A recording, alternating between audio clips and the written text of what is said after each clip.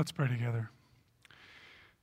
Gracious God, as we open your word, we pray that you would speak to us of your mercy. We thank you for your Son, Jesus, who took our place.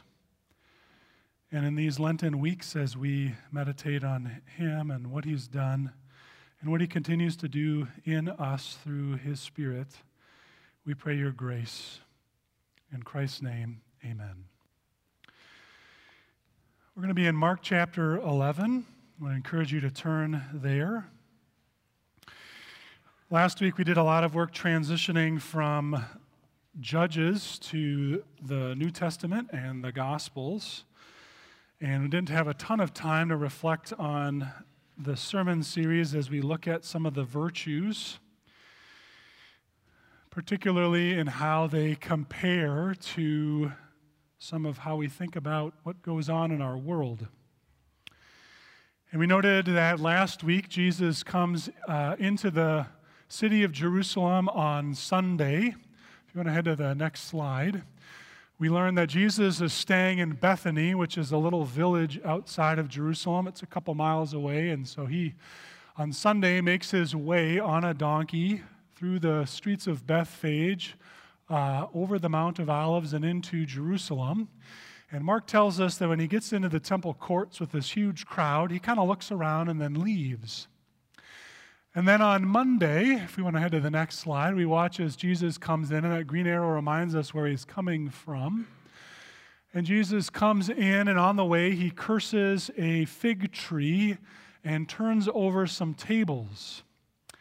And normally, when we think about the temple and Jesus overturning the table, there's a sense in which the temple system has become overgrown. It has become consumed with itself.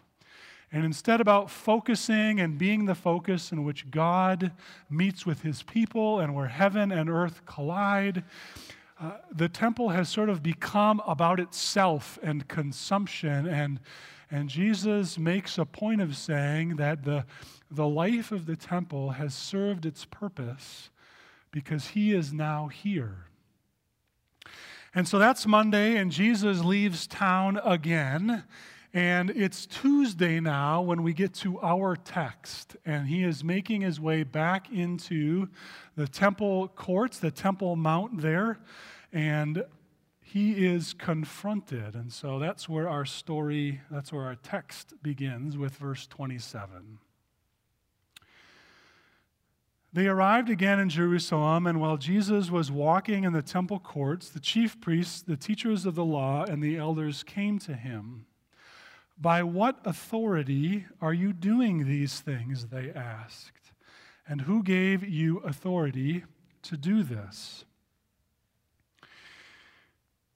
Jesus replied, "I will ask you one question. Answer me, and I will tell you by what authority I am doing these things. John's baptism, was it from heaven or of human origin? Tell me." They discussed it among themselves and said, "If we say from heaven, he will ask, then why didn't you believe him? But if we say of human origin," they feared the people, for everyone held that John really was a prophet. So they answered Jesus, "We don't know." Jesus said, "Neither will I tell you by what authority I am doing these things." And we're going to hit pause here because the Jewish leaders that we meet in the Gospels are a little different. It's sometimes hard to understand or hard to make sense of who's being referred to. And so in verse 27, we've got the chief priests, the teachers of the law, and the elders. And so these are the main Jewish religious leaders living in Jerusalem. They are in charge of the sacrifices, the offering, the religious services that are taking place. And so, as we noted last week, the Temple Mount is a massive place, bigger than the campus of our church, plus that corner. And so Jesus didn't turn over all of the temples, but he made a point, and so word has gotten around, right? There wasn't social media. Nobody was taking pictures. Peter wasn't doing the selfie Instagram, check out Jesus. He wasn't doing any of that, and so word circulates naturally. And so the word gets around to the Jewish leaders, and they come up as Jesus is walking around and do what really they should be doing. Right? They should be asking Jewish leaders who are claiming to be rabbis, why are you here?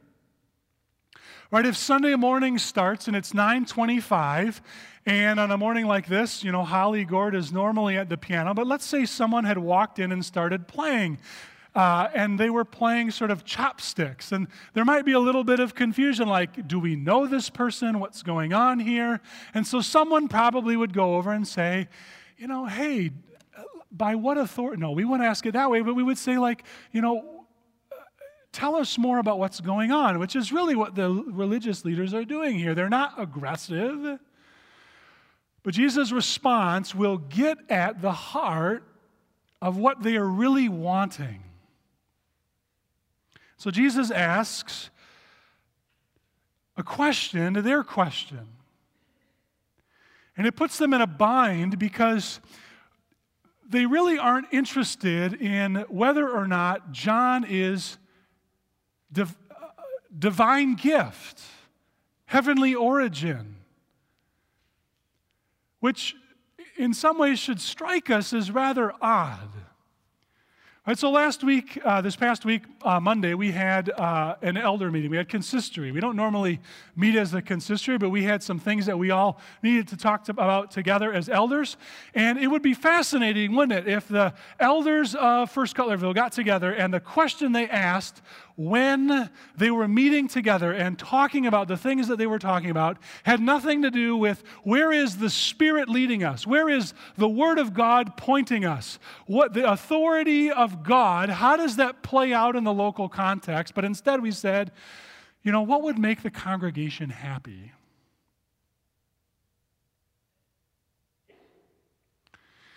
But that, of course, is the question that Jesus asks and gets at the heart of what the Jewish leaders are after. They're really not concerned at all at what God is doing. They don't care where John comes from. They care about holding on to the authority and the power that they have over this temple system and what it means for them. The relationship they have with the Roman authorities, the authority they have over the people, the love that they get from the crowds. They love these things, the prestige that it brings, the power that it brings. And so when it comes to John, they're not concerned with the origin. They really don't even talk about which one is legit. It's not focused on answering Jesus' question at all. It's about ensuring that what goes on around them remains status quo and will maybe even add to their power, to their authority, to their sense of being loved. And if we take a step back, we realize that often we end up doing the same thing. Our leaders don't ask, what's the right thing to do? They ask, what's going to get me the most votes? Business leaders wrestle with the question of, is this the right thing to do? Or will it make me the most money? People who work with people, who pour into people. If you do it long enough, you know what works, right? You know how to manipulate people. You know how to get them to buy in. You know how to manipulate their emotions. And the question is this the right thing to do? Or will it help me be loved? Will it help me keep control of the people in my life? In the conversations that we have with our loved ones, do we ask the question, is this the right thing to do? Is this the moral and ethical thing to do? Is this the virtuous thing to do? Or do we easily fall into the same trap that we see the Jewish leaders, that we say so easy for them to do, but not so easy for us, to focus on what works? What's going to give us what we really want? And Jesus' question begins to unearth, but then the story that he tells reveals that their truest love is so flawed that they will do whatever it takes, even if it means responding in wrath, to hold on to it. So let's keep reading. Jesus said, "Neither will I tell you by what authority," and we're going to pick it up again in 12, verse 1. So Jesus then began to speak to them in parables. A man planted a vineyard. He put a wall around it. He dug a pit for the winepress and built a watchtower. He rented the vineyard to some farmers and moved to another place. At harvest time, he sent a servant to the tenants to collect from them some of the fruit of the vineyard. But they seized him, beat him, and sent him away empty-handed. Now, we got to hit pause here because there's two things going on here that we probably don't see right off the bat. The first is that, if you have your sermon outline, you can see a reference to Isaiah 5. There's a text that we'll look at in a little bit, but we don't have to look at now. That is this parable in the Old Testament, the prophet talking about how God cared for his people. And when the Pharisees and the Jewish leaders are hearing this about tenants who are not taking responsibility for, or maybe they're the wrong tenants in control of the vineyard, they're not hearing themselves, they're hearing the Romans. They're thinking that the vineyard is God's people. It's the temple. It's the Jewish country. And the Romans are the ones who have moved in and taken over. So they're not hearing that this parable is about them, at least for now. And as we often hear, Jesus is setting them up, right? Verse 3, but they seized him, beat him, sent him away empty-handed. Then the owner sent another servant to them. They struck this man on the head and treated him shamefully. He sent still another, and that one they killed. He sent many others. Some of them were beat, others were killed. He had one left to send, a son whom he loved.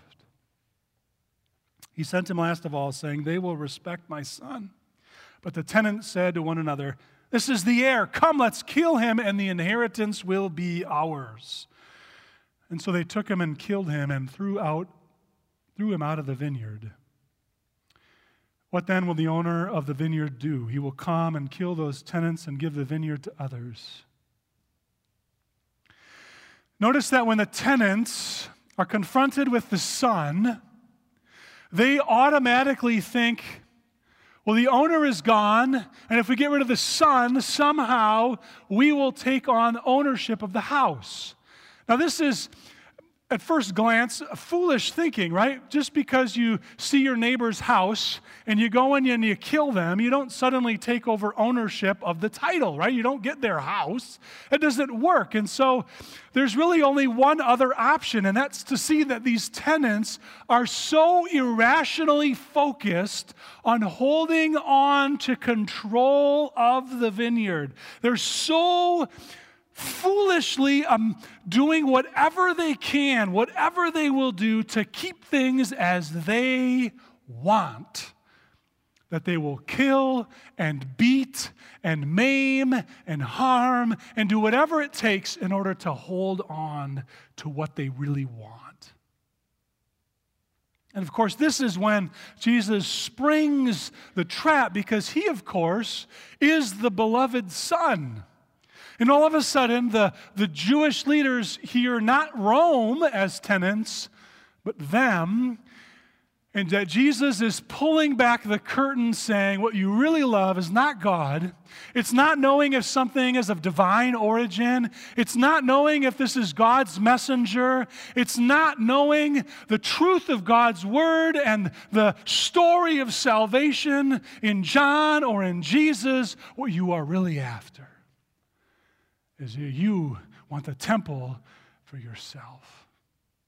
You want the thing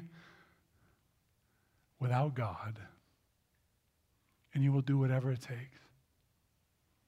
And of course, if we skip ahead, so Jesus responds, haven't you heard this passage of Scripture? The stone the builders rejected has become the cornerstone. The Lord has done it, and it is marvelous in our eyes. And immediately after this parable, the chief priests, the teachers of the law, and the elders looked for a way to arrest him because they knew he had spoken the parable against them.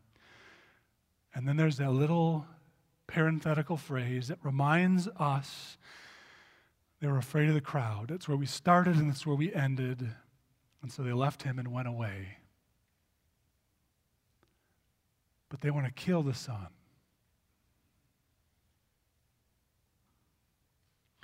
And so this allegory, if we go to the next slide, we'll go to Isaiah here. We'll go one more. Thanks. You can see up on the screen the God talking about his people. He says, my loved one had a vineyard on a fertile hillside. And if you read through it and sort of glance through it, you can see some of the things that Jesus picks out about the story or the allegory of the vineyard in the Gospel of Mark. And Jesus is setting these religious leaders up to realize what they are truly after is not the heart of God.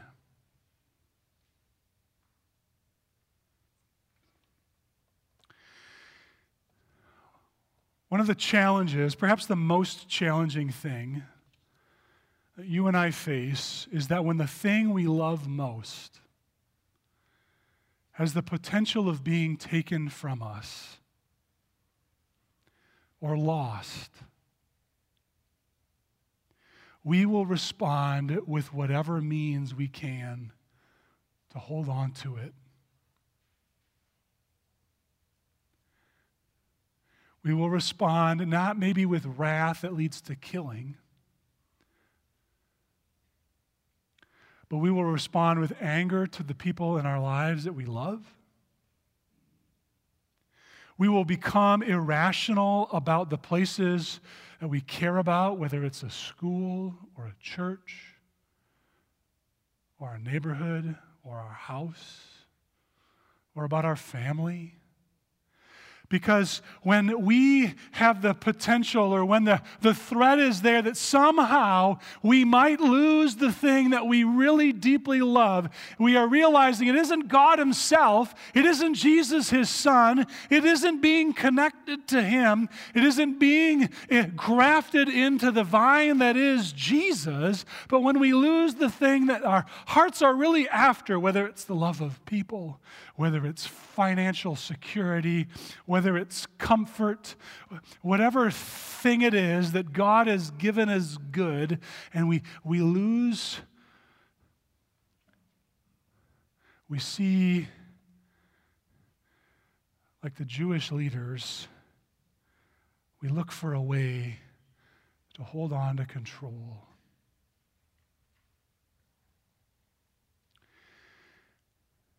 And the opposite of that, vice, is the virtue of patience. Now, we don't normally think about patience in this way. I want to read something to you that's maybe familiar to some of us. And if you have your outline, it's on the bottom.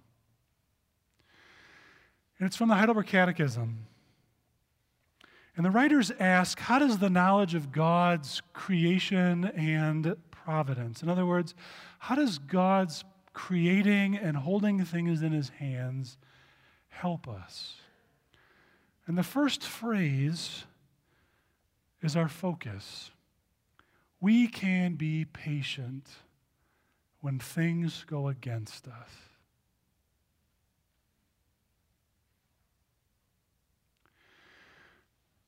When our life is spinning out of control,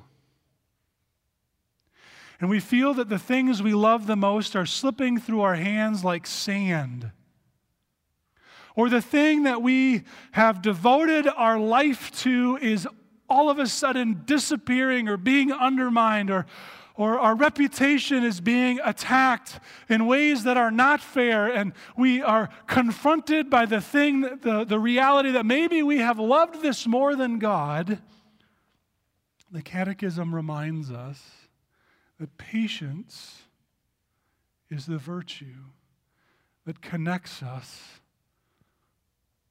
to God.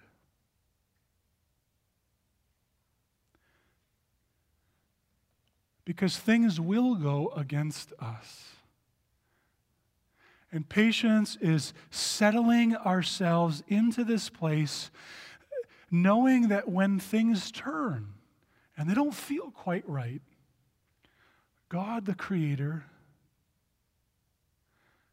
is still in control. And Jesus gives us the reason that we can find hope in that, in the passage he points to after the parable. Psalm 118, the stone the builders rejected. Though the life around us will fall, the things around us will crumble, the tension in our lives will unseat us, though that stone is rejected, it will become the cornerstone, the thing upon which everything else can get built. It will be the thing upon which all else, all of God's plans moving forward will find their footing. And not the Lord will do this, but the Lord has done this. It is easy to be thankful when things go well. It is much more difficult to be patient when things go against us. And a passage like this puts in front of us and confronts us with the reality that it is far too easy to be like those who respond in wrath and tight control. Much more difficult to be patient. Let's pray. God, some of us here this morning are in a place where we're thankful because things are going well. And so fill our hearts with gratitude and root us even more firmly in the place that all good gifts come from the Father's hand. But others of us, we're maybe in the middle of it, or we can see it coming, or we've just come out of it where things have gone against us. And we need help to be patient. We need help to be okay being out of control. We need help having our feet on a firm foundation when all else around us is like a hurricane blast.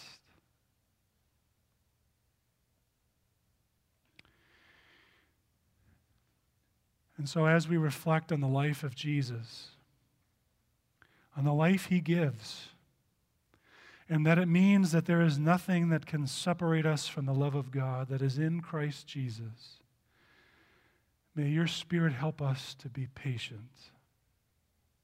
We pray this in Christ's name. Amen. I'd like to invite our worship choir to come back up and help lead us in our song of response.